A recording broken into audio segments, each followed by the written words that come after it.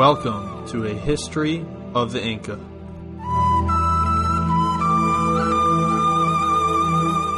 Special episode.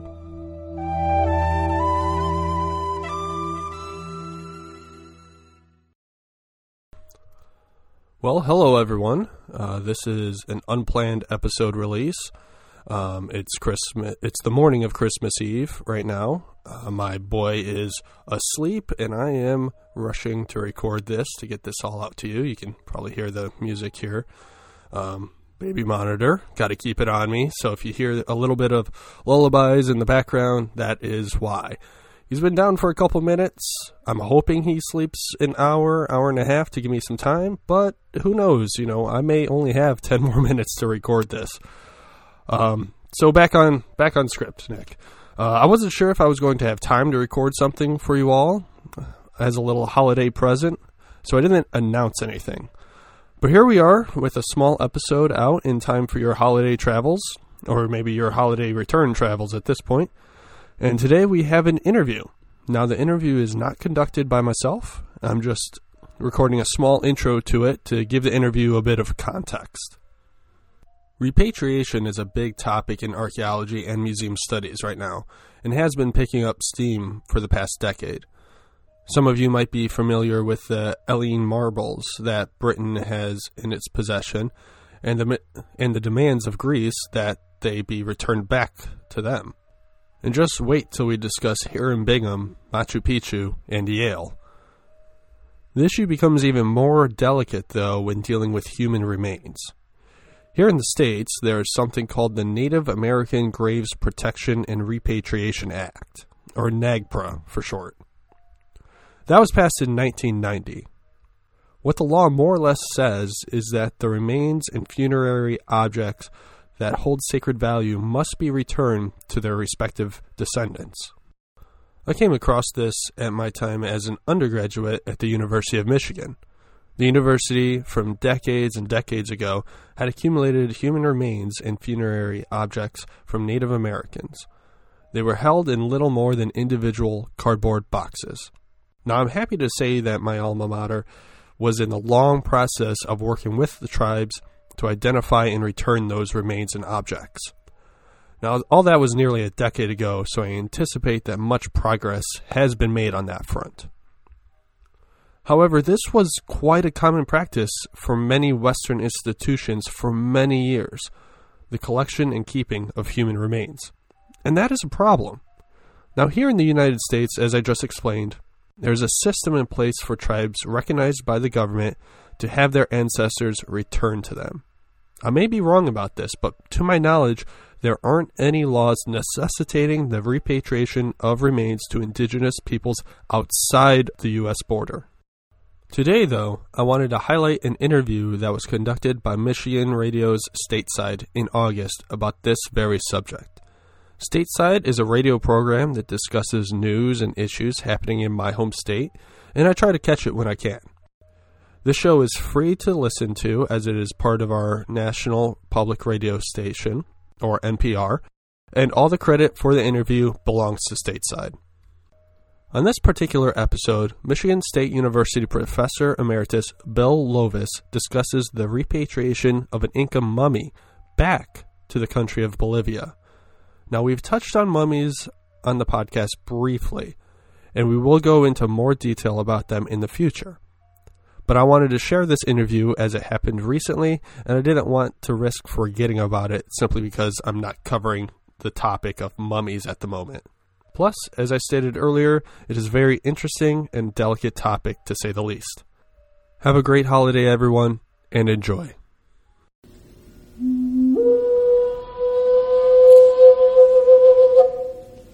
This is Stateside. I'm Lester Graham.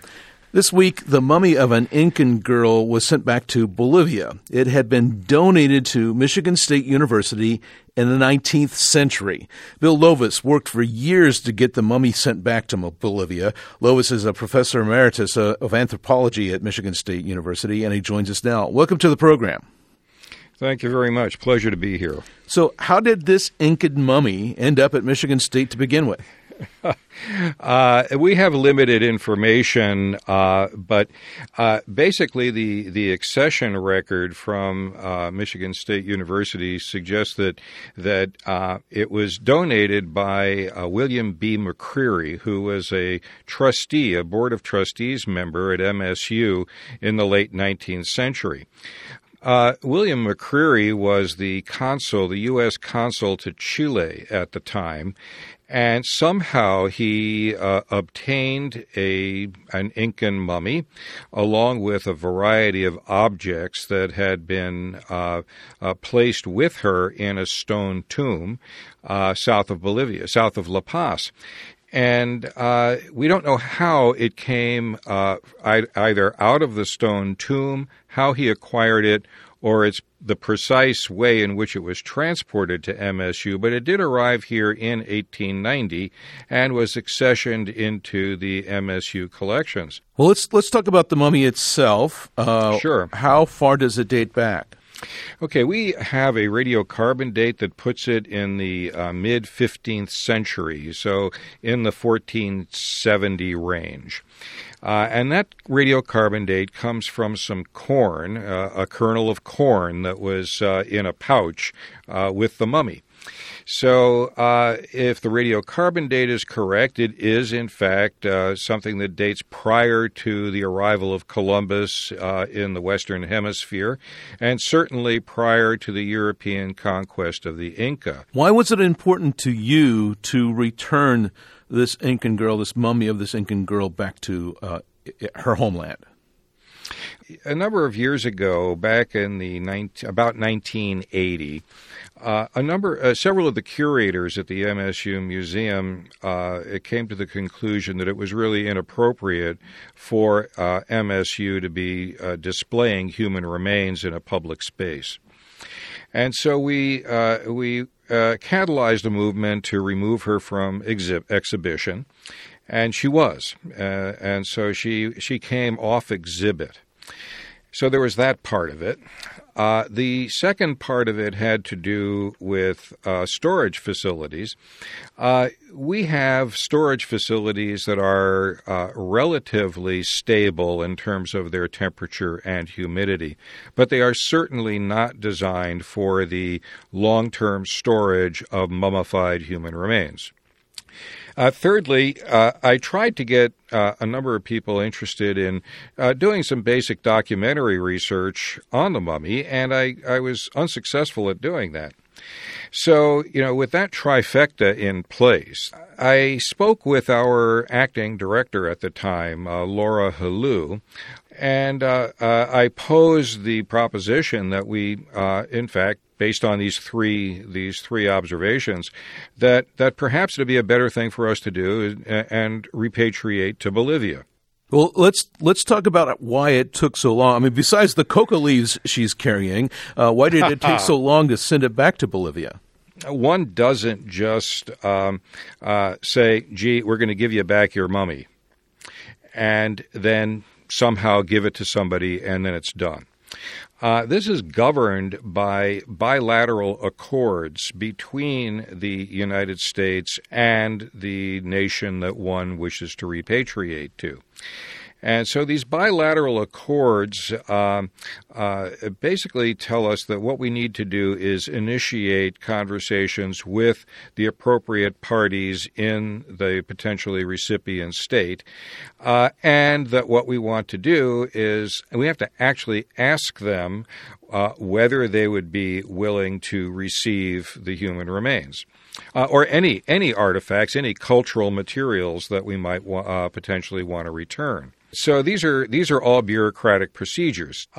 She was also buried with plant materials that are still used in local ritual, things like corn and beans, and even a pouch full of coca leaves, which posed a very interesting issue for the repatriation.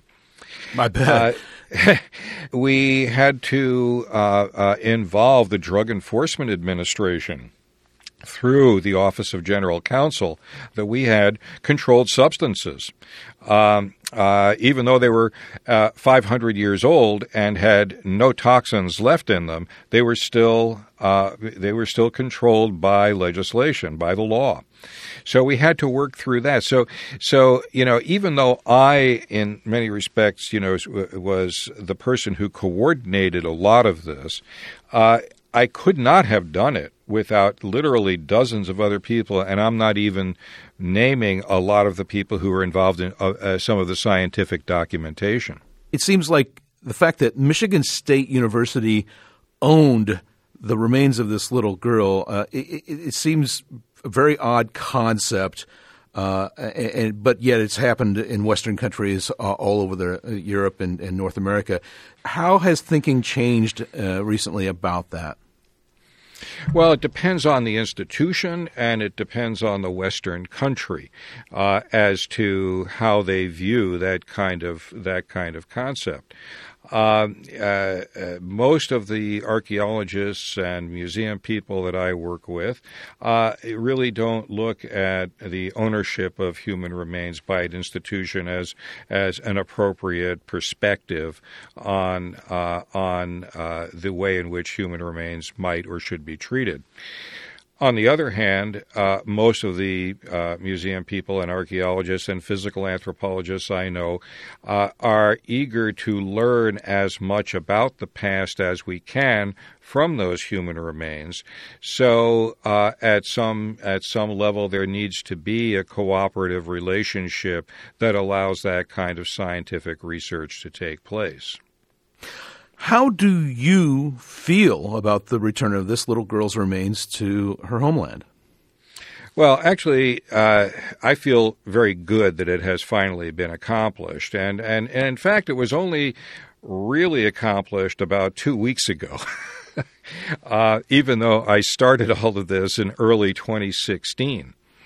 I was very pleased that all of the time and effort that both I and other people had put into returning her to her country and to appropriate storage with custodianship that would allow the Bolivian people to have access to her, that all of that had been accomplished, that we were successful at doing that. So I was really quite gratified that the effort that we'd put into it at a variety of different institutional levels actually had a positive effect here, and that she will be properly cared for, and she will be able to be a part of the tangible heritage of Bolivia for the Bolivian people. Bill Lovaas is Professor Emeritus of Anthropology at Michigan State University. Thanks for telling us about this young lady. My pleasure.